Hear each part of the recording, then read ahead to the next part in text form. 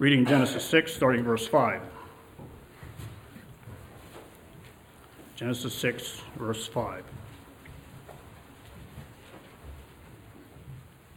And God saw the wickedness of man was great in the earth, that every imagination of the thoughts of his heart was only evil continually. And it repented the Lord that he had made man on the earth, and it grieved him at his heart. And the Lord said, I will destroy man whom I have created from the face of the earth, both man and beast, and the creeping thing, and the fowls of the air, for it repenteth me that I have made them. But Noah found grace in the eyes of the Lord. These are the generations of Noah. Noah was a just man and perfect in his generations, and Noah walked with God. And Noah begat 3 sons, Shem, Ham, and Japheth. The earth also was corrupt before God, and the earth was filled with violence. And God looked upon the earth, and behold, it was corrupt, for all flesh had corrupted his way upon the earth. And God said unto Noah, the end of all flesh is come before me, for the earth is filled with violence through them, and behold, I will destroy them with the earth. Make thee an ark of gopher wood, rooms shalt thou make in the ark, and shalt pitch it within and without with pitch. And this is the fashion which thou shalt make it of. The length of the ark shall be 300 cubits, the breadth of it 50 cubits, and the height of it 30 cubits. A window shalt thou make in the ark, and in a cubit shalt thou finish it above. And the door of the ark shalt thou set in the side thereof, with lower, second, and third stories shalt thou make it. And behold, I, even I, to bring a flood of waters upon the earth, to destroy all flesh, wherein is the breath of life from under heaven, and everything that is in the earth shall die. But with thee will I establish my covenant, and thou shalt come into the ark, thou and thy sons, and thy wife, and thy sons' wives with thee. And of every living thing of all flesh, 2 of every sort shalt thou bring into the ark, to keep them alive with thee. They shall be male and female. Of fowls after their kind, and of cattle after their kind, and of every creeping thing of the earth after his kind, 2 of every sort shall come unto thee, to keep them alive. And take thou unto thee of all food that is eaten, and thou shalt gather it to thee, and it shall be for food for thee and for them. Thus did Noah, according to all that God commanded him, so did he. You may be seated.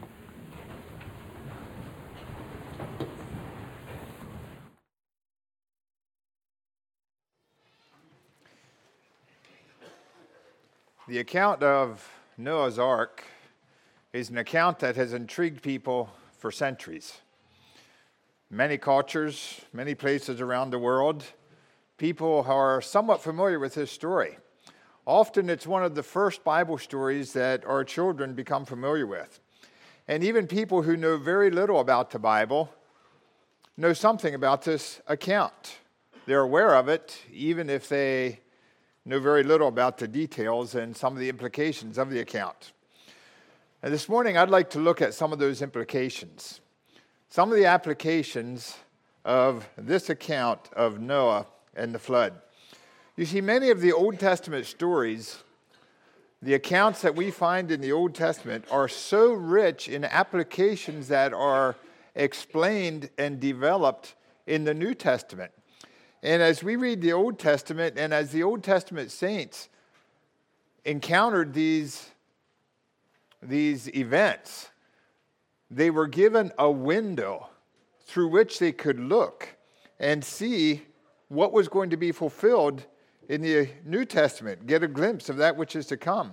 And when we see these stories fulfilled in the New Testament, we can look back in the Old Testament and say, that just makes so much sense, because these things just fit together so beautifully. And the account of Noah's Ark is certainly an example of one of those events. The Ark of Salvation is the title of the message this morning. And the points of the outline I'm using are somewhat linear in that to just simply follow through the chronology of this story, following the progression of events through the account. And we're actually going to go through the points 2 times. The first time, we'll be looking at the actual event. What happened in this situation, reviewing the event as recorded in Scripture. looking at a few of the details. And then we want to come back and look at each of these points again. And this time we'll be looking at some of the New Testament teaching that corresponds with these observations and making application for us today. And there's three things that I'd like to emphasize in this sermon, three things that I'd like you to notice, three things that you can be watching for as we progress through this situation here. The one, first of all, is our need for salvation. There is a need for salvation. Secondly, is God's provision to meet that need. And then thirdly, is the consequences of our response to God's provision. We have a need. God made a provision for that need, and then our response to God's provision has some specific consequences. So first of all, let's go through this account. I encourage you to keep your Bibles open to Genesis 6, 7, perhaps 8, 9, 10. Make a few comments from some of these chapters, and just look at what happened here before we come back through and make some applications. First of all, I notice is that the outlook of the day was downright dismal. There wasn't a lot positive written about the society of that time. And I'd just like to point out a few observations in some of these verses. In verse 5, it says, the wickedness of man was great. It doesn't simply say they were wicked. It says their wickedness was great. Well, just how great was it? Farther on in the same verse, it says, every imagination of the thoughts of his heart was only evil continually. Think about that statement for a bit. I'd like you to especially notice the defining words in that statement that really bring out some emphasis. It's not only talking about the imaginations of his hearts. It says every imagination. Not some imaginations, not most of them. Every imagination of the thoughts of his heart was only evil continually. Doesn't sound very good, does it? They were living in dire times. It doesn't leave much room for anything good. How much good was there? You look at that statement and you have to ask the question, was there any good? Furthermore, down in verse 11, it tells us that the earth also was corrupt before God, and the earth was filled with violence. Now, if something is full of violence, how much space for good is there? Very little. The outlook was downright dismal. And as God looked at this and he saw this wickedness, he saw these evil imaginations, he saw that the earth was filled with violence. Verse 6 tells us that his heart was grieved. It repented the Lord that he made man on the earth, and it grieved him at his heart, at the core of his being.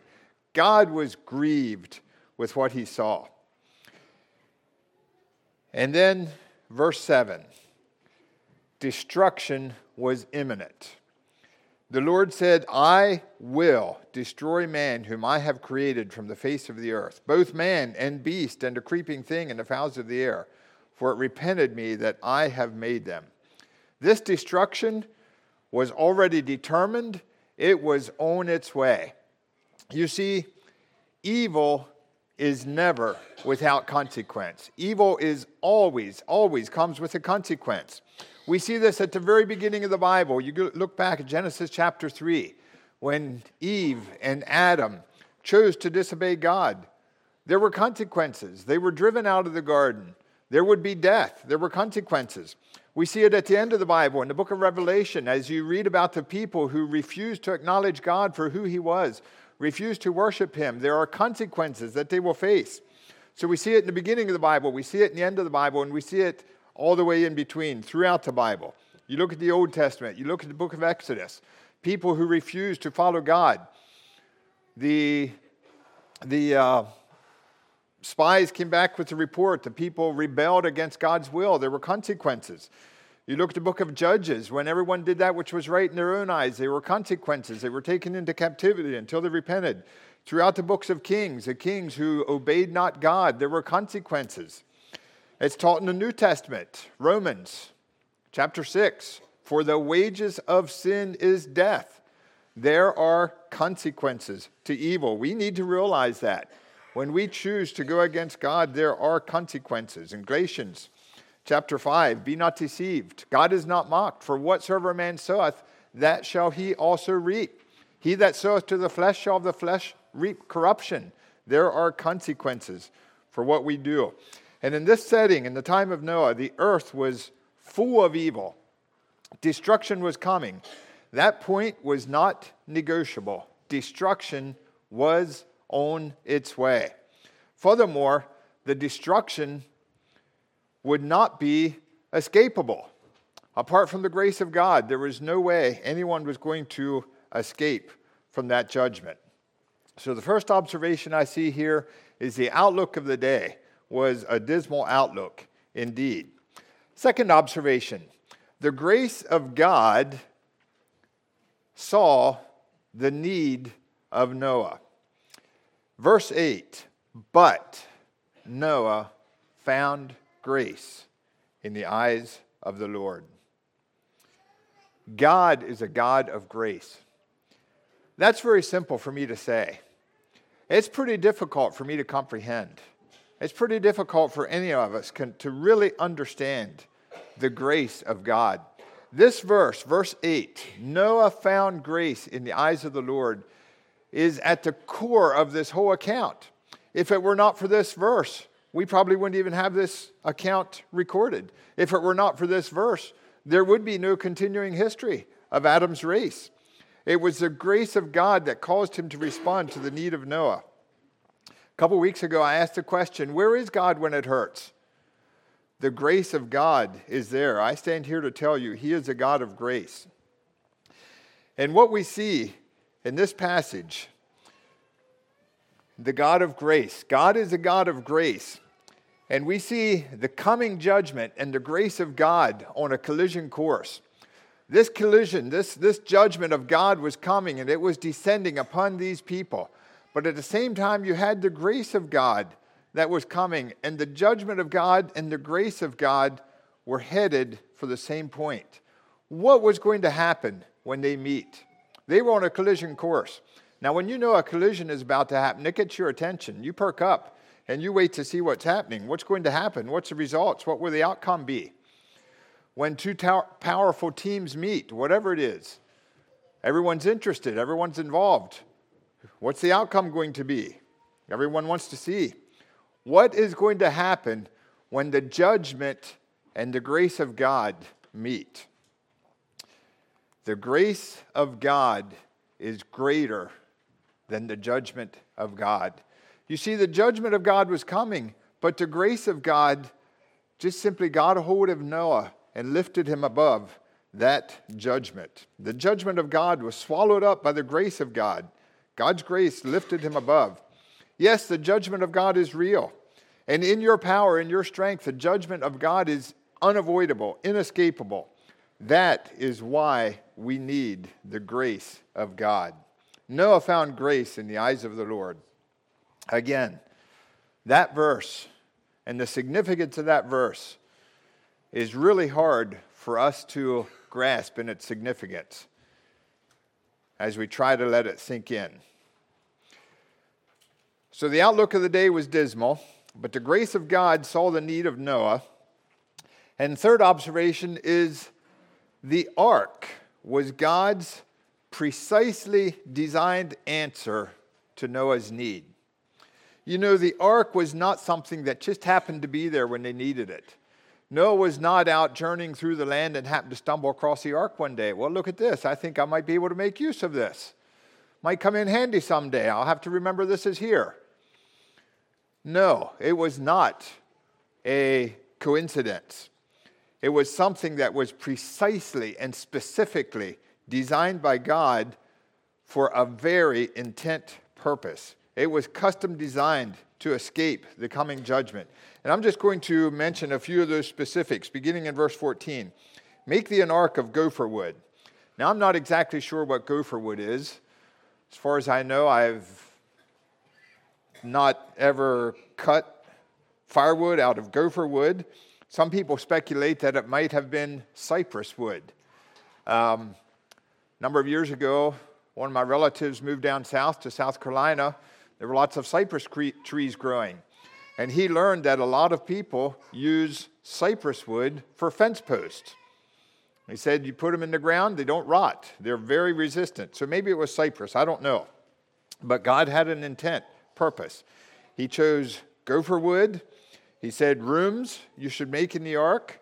You should pitch it within and without with pitch. We understand the purpose for all this. And God gave very specific dimensions. How long the ark was to be, how wide it was to be, and how high it was to be.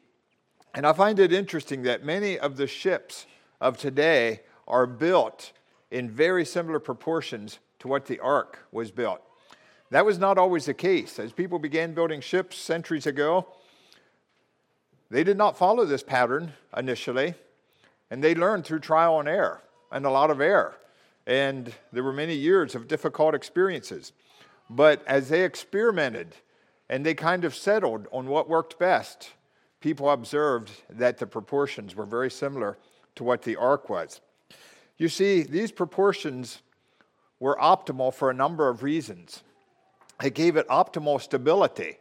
If this ark would have been taller, it would not have been near stable. It would have toppled over a lot more quickly. If it would have been shorter in height, it would not have had near the strength, lengthwise. And with the rooms that were built in the ark, it kind of gave the ark a honeycomb design, adding to the stability and to the strength. And of course, if the ark would have been too long as it heaved upon the storms, it would have been more subject to stress and strain that could have caused it to break. I think it was optimal for comfort, the rooms that were built within, sufficient space for everyone. There was a window along the top for light, ventilation. There was a door. And there were 3 floors. And I find that interesting that it had 3 floors. At one point, I just figured it had 3 floors because they needed it for space. But I wonder if there may not have been another reason for that. Many years ago, when I enjoyed playing with Legos, I discovered that if I build something with 2 layers of Legos, it's just not very stable, just a little bit of stress. And that comes apart pretty quickly.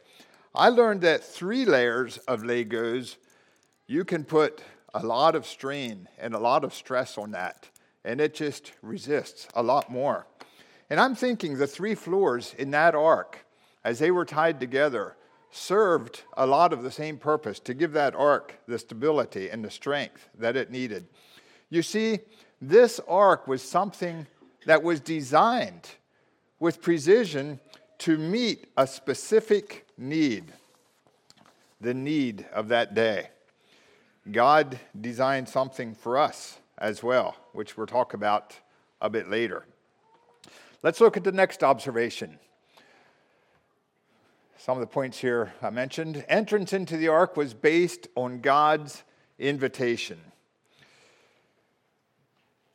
Chapter 6, verse 17, God said, "Behold, I do bring a flood of waters upon the earth to destroy all flesh, wherein is the breath of life from under heaven. Every living thing that is in the earth shall die, but with thee will I establish my covenant. And thou shalt come into the ark, thou and thy sons and thy wife and thy sons' wives with thee." And in chapter 7, verse 1, "And the Lord said unto Noah, Come." I think that's beautiful. Come. Come. God didn't say to Noah, "Go, get into that ark." God did not physically pick him up and put him into the ark. He did not send him someplace where he wasn't. But he invited him into his presence. He was there and he said, "Come." God was already there. He was drawing Noah to himself. And it's interesting that not everyone was invited into the ark. Entrance into the ark was based on invitation. It was not free for all. Entrance into the ark was based on God's invitation. Furthermore, there was only one door to the ark. "The door of the ark thou shalt set in the side thereof." Verse 16 of chapter 6. You see, this door was the only access into the ark. There really was no other way into the ark. This was not a multiple choice situation where God said, well, if you like this approach, you take this approach. If you don't like that approach, here's another option. If that doesn't suit your fancy, you can try this.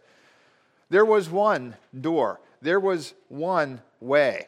This was the way that God provided. This was the way through which Noah had to enter if he was going to enter. Yes, he had options. The options were two. Either he could enter through the door or he could remain outside and face the doom. For Noah and for the entire world, it was either the door or the doom. That was their choice. Furthermore, everyone inside the ark was saved. Everyone outside was lost. I'm going to read chapter 7, verse 23.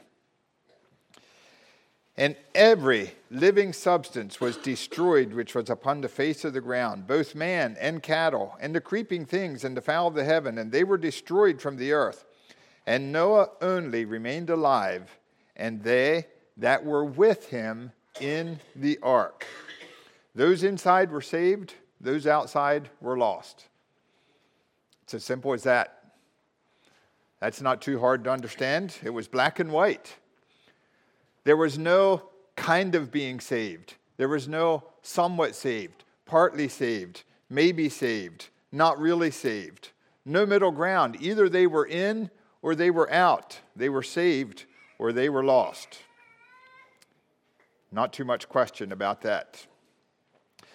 Another observation from this account that I see is that Noah's salvation was on the basis of faith that resulted in works.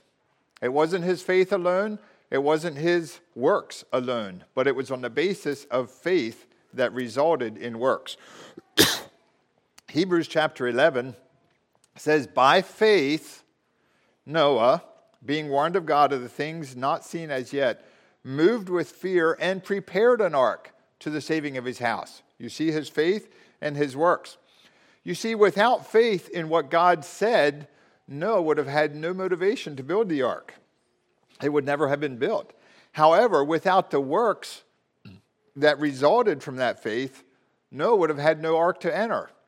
The combination, his salvation, was because he had a faith that resulted in works. The last verse of chapter 6 says, thus did Noah, according to all that God commanded, so did he. You see, without obedience for Noah, there would have been no salvation. Yes, he had faith, but he also had obedience, and it was because of that obedience that he was saved. Another observation, no one was born in the ark. The only ones who were in the ark, the only people who were in the ark, were those who made a personal decision to enter and entered by their own free will. No one was carried in as a baby. There were no babies that were carried into the ark. No one was in the ark by default, simply by being born there. They were born there, they couldn't help it, that's just where they were. The only way they were there was if they decided to go, that's their faith, and then they went. And that was their works. One other observation, and then I'd like to come through and make some applications to these. The last observation, those in the ark were saved that they might multiply. They weren't saved just simply for their own pleasure, their own enjoyment, their own good. They were saved that they might multiply. Chapter 8, verse 17. God speaking to Noah, verse 16, he says, go forth out of the ark, thou and thy wife, thy sons, and thy sons' wives with thee. This was after the flood. Verse 17, bring forth with thee every living thing that is with thee, of all flesh, both of fowl and of cattle, and of every creeping thing that creepeth upon the earth, that they may breed abundantly in the earth, and be fruitful, and multiply upon the earth. And then dropping down to chapter 9, verse 1. And God blessed Noah and his sons, and said unto them, be fruitful, and multiply, and replenish the earth. Now think about it. If Noah and his sons and their wives would not have multiplied, what would the ark have accomplished? Nothing. But it was based on this command of God to replenish the earth and multiply that humanity could continue. And if these people would not have multiplied, there would be no humanity today. Just how significant was this to God? Well, it was significant to God enough that God chose to record in Scripture an entire chapter detailing the descendants of Noah and his sons. Chapter 10, from the beginning to the end, just simply describes how they fulfilled this command of God to replenish the earth, to be fruitful, and to multiply. You read those verses. And Noah's sons had children of their own, anywhere from 4 sons to 7 sons, plus I don't know how many daughters. This was significant to God. It records not only Noah's children's children, but their children, the generations to come. If Noah and his sons would not have multiplied, they would not have been fulfilling God's intent and God's purpose for their lives. Okay, let's go back and look at some of these points again. I'd like to make some applications for us, and in doing so, we'll be referring to a number of verses from the New Testament.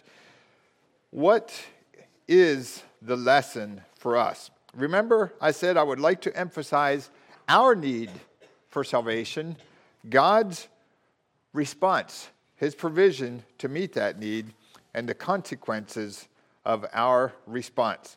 Okay, so going back to point 1. The outlook of the day was downright dismal. Now we're going to apply this to today. Today, the wickedness around us is great. I don't need to tell you that, and I don't need to go into details. I don't need to describe the wickedness of the day. It's all around. And the wickedness that is around us today means only one thing. The same thing it meant in Noah's day. Destruction is imminent. Destruction is coming.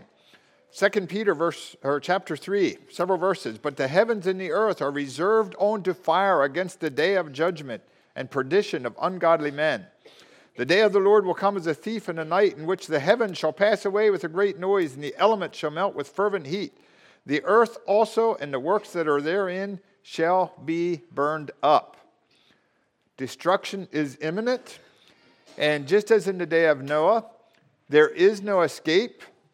Apart from the grace of God, there is no way out of this judgment. Several verses from Revelation chapter 6. And the kings of the earth, and the great men, and the rich men, and the chief captains, and the mighty men, and every bondman, and every free man hid themselves, and said to the mountains and rocks, Fall on us, and hide us from the face of him that sitteth on the throne, and from the wrath of the Lamb. For the great day of his wrath is come, and who shall be able to stand? And the implication is no one. No one can stand before his wrath. Friend, without the grace of God, you are doomed to destruction. There is no one that can withstand that. You see, just as the people in Noah's day, it didn't matter what they trusted in. It was not sufficient. It doesn't matter what we trust in. It is not going to bring us salvation. We have no power, no means to escape on our own. Personal determination is not going to do it. You might decide, I know I've got some issues. I've just got to do better. I've got to break that habit. I've got to gain the victory. If I try harder, I think I can do it. I'm determined. I'm going to do it. It's not going to work, friend. Destruction is coming. Personal determination will not deliver you from that destruction. Psychology will not work. There are people who say that if you just entertain the right thought processes in your mind and you think the right things and you steer your life in the right direction, you'll be able to get to where you want to go. You can think your way through this. Friend, destruction is coming, and psychology is not going to deliver you. Politics will not work. Our politicians say if we can change our society, people will have a better environment and people will change. We cannot change people simply by changing their environment. Politics will not work. good intentions will not deliver you. Good impressions that you make on other people will not deliver you. It doesn't matter what other people think of you. It doesn't matter how impressed they are. That is not going to deliver you from the judgment that is to come. Popularity is not going to deliver you. The praise of men, having lots of friends, will not deliver you from the judgment of God. Financial success will not deliver you from the judgment that is to come. Financial success did not deliver anyone in the day of Noah. It doesn't matter how much money they offered for a ticket on that ark. When that door was closed, there was no way in. When the judgment comes, none of us will be able to post bond. Financial success will not do it. Achieving personal goals will not deliver you. Winning a volleyball tournament is not going to deliver you. Getting first place trophy in your quiz division is not going to deliver you. It doesn't matter what your what your goals are, your personal goals. They are not going to deliver you. Ignoring the situation will do nothing to deliver you. Well, I just don't want to think about it. I'll ignore it. Maybe it'll go away. Friend, it will not go away. Judgment is coming. And when the storms of destruction come, every one of these flimsy rafts that we put our trust in are going to go under, and we will go under with them. Well, destruction was coming, but the grace of God saw the need of Noah. Remember, I said these two were on a collision course, and the grace of God lifted Noah above that judgment. The coming judgment is real today, and I said it's unavoidable. That is why we need the grace of God. But the grace of God sees your need today. The grace of God sees you where you are. And the grace of God is just as real today as it was in Noah's day. The grace of God is just available. And you can find grace in the eyes of the Lord. It's the only thing that will lift you up. The grace of God provides deliverance from the judgment of God. Ephesians 2:8-9, for by grace are ye saved through faith, and that not of yourselves, it is a gift of God. Romans 6:23, for the wages of sin is death, but the gift of God, or the grace of God, I believe we could say, is eternal life through Jesus Christ our Lord.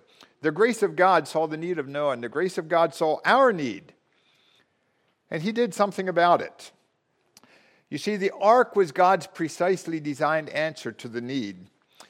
And when God saw your need, he did something about it. He provided salvation through Christ. Salvation through Christ is God's provision to deliver you from the judgment that is to come. Jesus, speaking to Nicodemus, said, ye must be born again. You must step into the ark. There are no other options. It is the only way. Christ is the only way. He said, I am the way, the truth, and the life. And just like that ark was designed so specifically to meet the need of the judgment that was to come, the salvation that God provided for us is designed specifically to cleanse us from evil and to deliver us from sin. The blood of Christ was shed for us. Hebrews says, without the shedding of blood is no remission of sins. But Christ shed his blood. The ark was God's precisely designed need, or response to the need. Salvation is God's precisely designed response to our need as well. The next observation, entrance into the ark was based on God's invitation. This morning, God's invitation is extended to everyone that is here. To each one of you, God is saying, come. If you have not yet entered that ark, God's invitation is open. His invitation is open to everyone. Remember I said the ark, admittance to the ark was by invitation only. God's invitation is to everyone. Jesus said, come unto me, all you that labor and are heavy laden. I will give you rest. Revelation 22, the Spirit and the bride say, come. Let him that heareth say, come. Let him that is athirst, come. Whosoever will, let him take of the water of life freely. John 3:16, whosoever believeth in him should not perish, but have everlasting life. Entrance into the ark was based on invitation, but friend, God is inviting you this morning. He is standing with arms outstretched, waiting for you. He's not going to compel you. He's not going to pick you up and put you into the ark. He's not going to say, go into the ark. He's saying, come into the ark. Will you accept that invitation? Will you come into the ark? It's by invitation. The choice is yours, but there's only one door. There's one way. Jesus is our door. He said, I am the door. By me, if any man enter in, he shall be saved. Acts chapter 4, verse 12. Neither is there salvation in any other, for there is none other name under heaven given among men whereby we must be saved. Jesus is the door, and Jesus is the door that leads to life. John 10:10 says, I am come that ye might have life, and that ye might have it more abundantly, or that they might have life and that they might have it more abundantly. You see, refusing to step through that door is refusing eternal life. Will you choose the door, or will you choose the doom? You see, today, we have a choice. We have an option. Tomorrow, we may not. Today, the door is open. Jesus is our door. The door leads to life. The next observation, very simple, very basic. Everyone inside was saved. Everyone outside was lost. Either you are in or you are out. It's as simple as that. Like I said, there's no kind of saved. There's no partly saved. There's no somewhat saved. When Jesus said he's going to divide the sheep from the goats, they were on the right hand or on the left. There was not a middle area, no middle ground. I once heard a minister say there are two groups of people in the world. There are the saints and there are the ain'ts. Either you're in or you're out. You're a saint or you ain't. If you are in, you are saved. Now I can imagine when the floods came and people found themselves outside the ark and the water began to rise, there were cries of despair, screaming. I can imagine people pounding on the side of that ark, yelling for salvation. But at that point, they were on the outside and it was too late. The picture for us is really no better. Jesus said in one of his lessons, cast the unprofitable servant into outer darkness. There shall be weeping and gnashing of teeth. In the parable of the bridegroom we had in Sunday school just recently, Matthew 25, the bridegroom came, they that were ready went in with him to the marriage, and the door was shut. But there were others. Afterward came also the others, saying, Lord, Lord, open to us. But he answered and said, Verily I say unto you, I know ye not. Watch therefore, for ye know neither the day nor the hour wherein the Son of Man cometh. Observation number 7. Noah's salvation was on the basis of faith that resulted in works. Today, you will hear people say, just believe, only believe. If you believe, that's enough. That will get you in, you will be saved. Well, James chapter 2 addresses that teaching pretty directly. James in chapter 2 said, Thou believest that there is one God. You believe in God. You believe there is one God. He says, that's pretty good, but guess what? The devils also believe, and they tremble in the presence of God. The implication is, are they saved? No, they're not saved.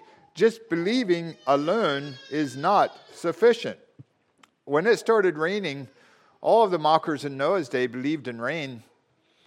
Were they saved? No, they were not. James goes on to say, But wilt thou know, O vain man, that faith without works is dead? You see, believing God but not repenting and not obeying him does not bring salvation. There's the works that follow of repentance and obeying God.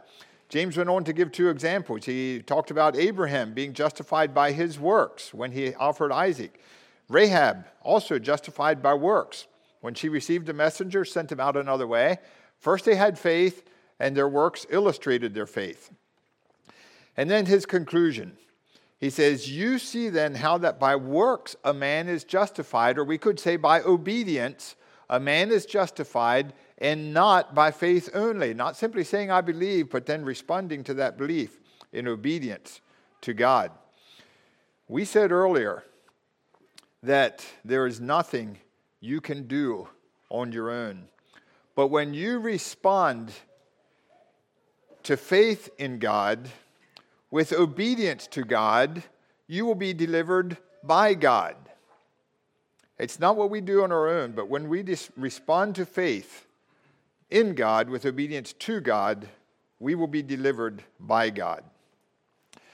No one was born in the ark. No one is born a Christian. No one is born saved. It doesn't matter if your parents are saved. It doesn't matter what church you attended from a child up. It doesn't matter what community you live in.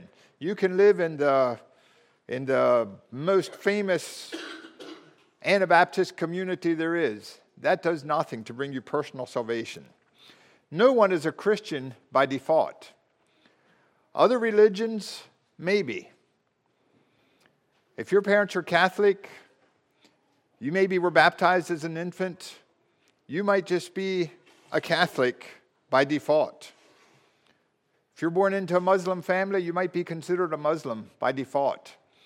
If you're born into an Orthodox family, you're pretty much considered Orthodox by default. Christian by default? No, it does not happen.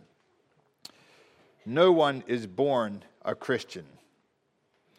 Secondly, no one becomes a Christian because of the choice of someone else. I mentioned earlier, no one was carried into that ark as a baby. Being baptized as an infant has absolutely nothing to do with your salvation. No one is carried into the ark as a baby. Being baptized as an infant would not make you a Christian any more than hanging stars over your crib would turn you into an astronaut. It's a choice that you need to make. It's a decision that you need to make. It's something you need to do on your own. And another aspect here I'd like to emphasize is that no one needs to allow anyone else to prevent them from becoming a Christian. Now, I'm letting my imagination run here a little bit, but Noah had 3 sons. 3 brothers. And if they were typical brothers, I suppose that they had some arguments. And maybe even as they grew older, sometimes they disagreed. They had their disagreements. But I find it interesting that if they had disagreements, which more than likely they did not allow those disagreements to separate them or to keep them from making the decision that they knew that was right to make. Just imagine if one of Noah's sons would have said to the other, well, if you're going into that ark, I'm not. Count me out. If you're in, I'm out. What a stupid statement that would have been. It would have been utterly foolish to choose doom just because his brother chose to be saved, choosing defeat. And refusing salvation, refusing to give your life to God simply because you do not see eye to eye with someone who is saved is no less foolish. It's like saying, well, if you're going to be saved, I'm not going to be saved. Is there anything more foolish? Friend, the choice is yours. Will you enter the ark, or will you remain outside and face the judgment that is to come? The last observation I made, those in the ark were saved that they might multiply. And I'm not going to make a lot of comment on this. This is a subject of its own. It could be an entire sermon. But the point is obvious. If you are in the ark, if you are saved, God has an intention for you. And that intention is to multiply.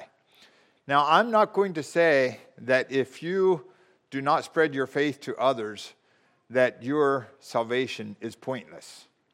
But I will say that if you do not multiply spiritually, you are not fulfilling God's intention for your life and for your salvation. God's intention is for every one of us to multiply.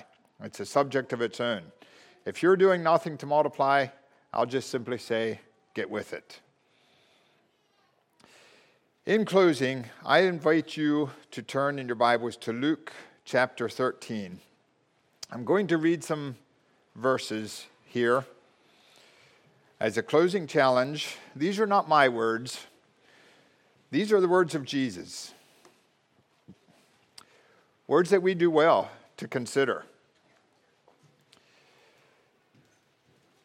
As you think about whether you are in or whether you are out. Luke chapter 13, verse 24. Strive to enter in at the strait gate. For many, I say unto you, will seek to enter in and shall not be able. When once the master of the house is risen up and hath shut to the door, and ye begin to stand without and to knock at the door, saying, Lord, Lord, open unto us. And he shall answer and say unto you, I know you not whence you are. Then shall ye begin to say, We have eaten and drunk in thy presence, and thou hast taught in our streets. But he shall say, I tell you, I know you not whence you are. Depart from me, all ye workers of iniquity. There shall be weeping and gnashing of teeth, when ye shall see Abraham and Isaac and Jacob and all the prophets in the kingdom of God, and you yourselves thrust out. And they shall come. In other words, others will come from the east and from the west, from the north, from the south, and shall sit down in the kingdom of God in his presence.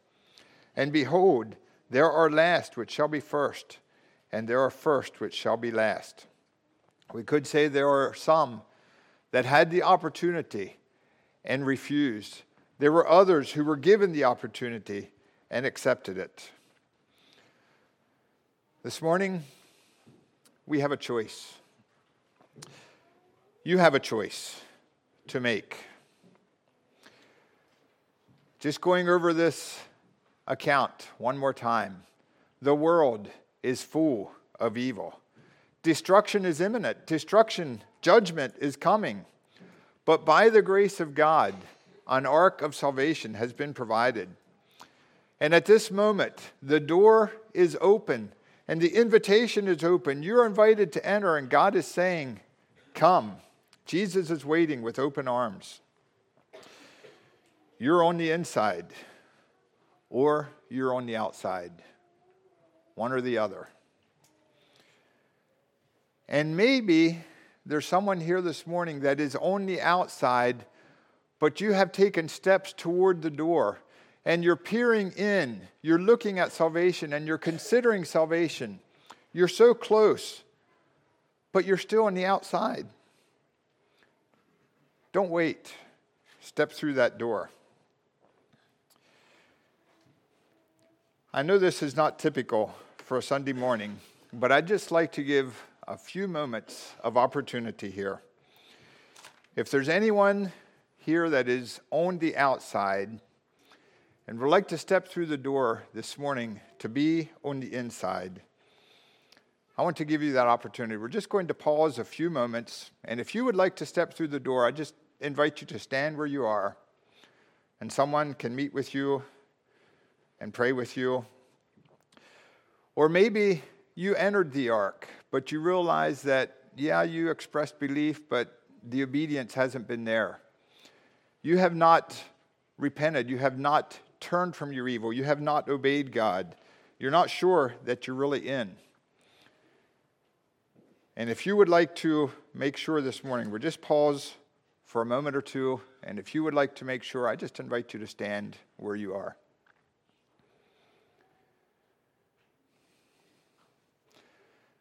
Can I have a sister that will volunteer to meet with her and pray with her? Someone raise your hand, please. Thank you. You may be seated. Is there anyone else? Thank you. Is there a brother that would meet with Eli? to spend some time in prayer with him? Thank you, Jake. Is there anyone else?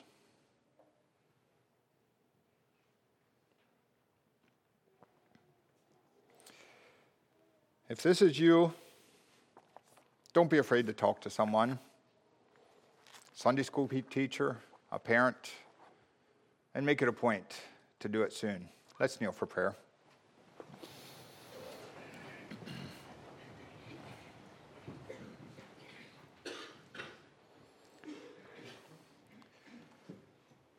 Father, this morning we thank you for your provision of the ark. Thank you for the door, the access into your provision. I thank you for the invitation to enter. Thank you that you are standing with your arms outstretched and open wide this morning. Lord, I pray that your Spirit could speak to us, continue to call us. And if there's anyone here this morning that is still on the outside, that your Spirit would continue to speak to that person. And that we would be sensitive, that we would respond to your Spirit in obedience to your call. Lord, we also recognize our responsibility to others to reproduce, to multiply, to share the good news. We just praise you for the salvation you have provided, and I pray that our lives would fulfill your intention for us as we go forth from here. I pray in Jesus' name, amen.